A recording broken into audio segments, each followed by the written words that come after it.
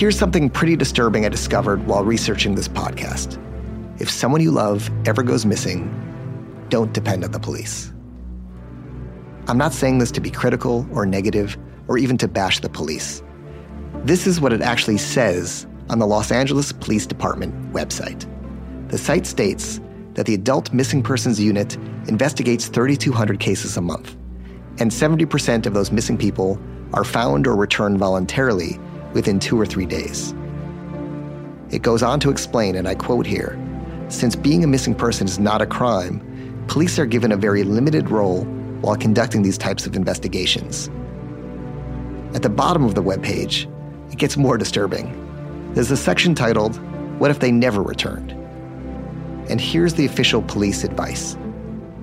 In such situations, you may want to enlist the services of a private investigator to assist in your search.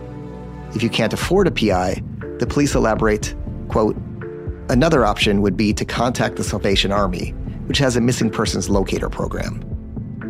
There is not a single sentence on the LAPD website that would lead a loved one of a missing person to have any faith that the police would properly investigate it. What the LAPD is basically saying is, if someone you love goes missing, don't overreact. They'll probably turn up unless they don't, in which case you should get someone besides the police to look into it.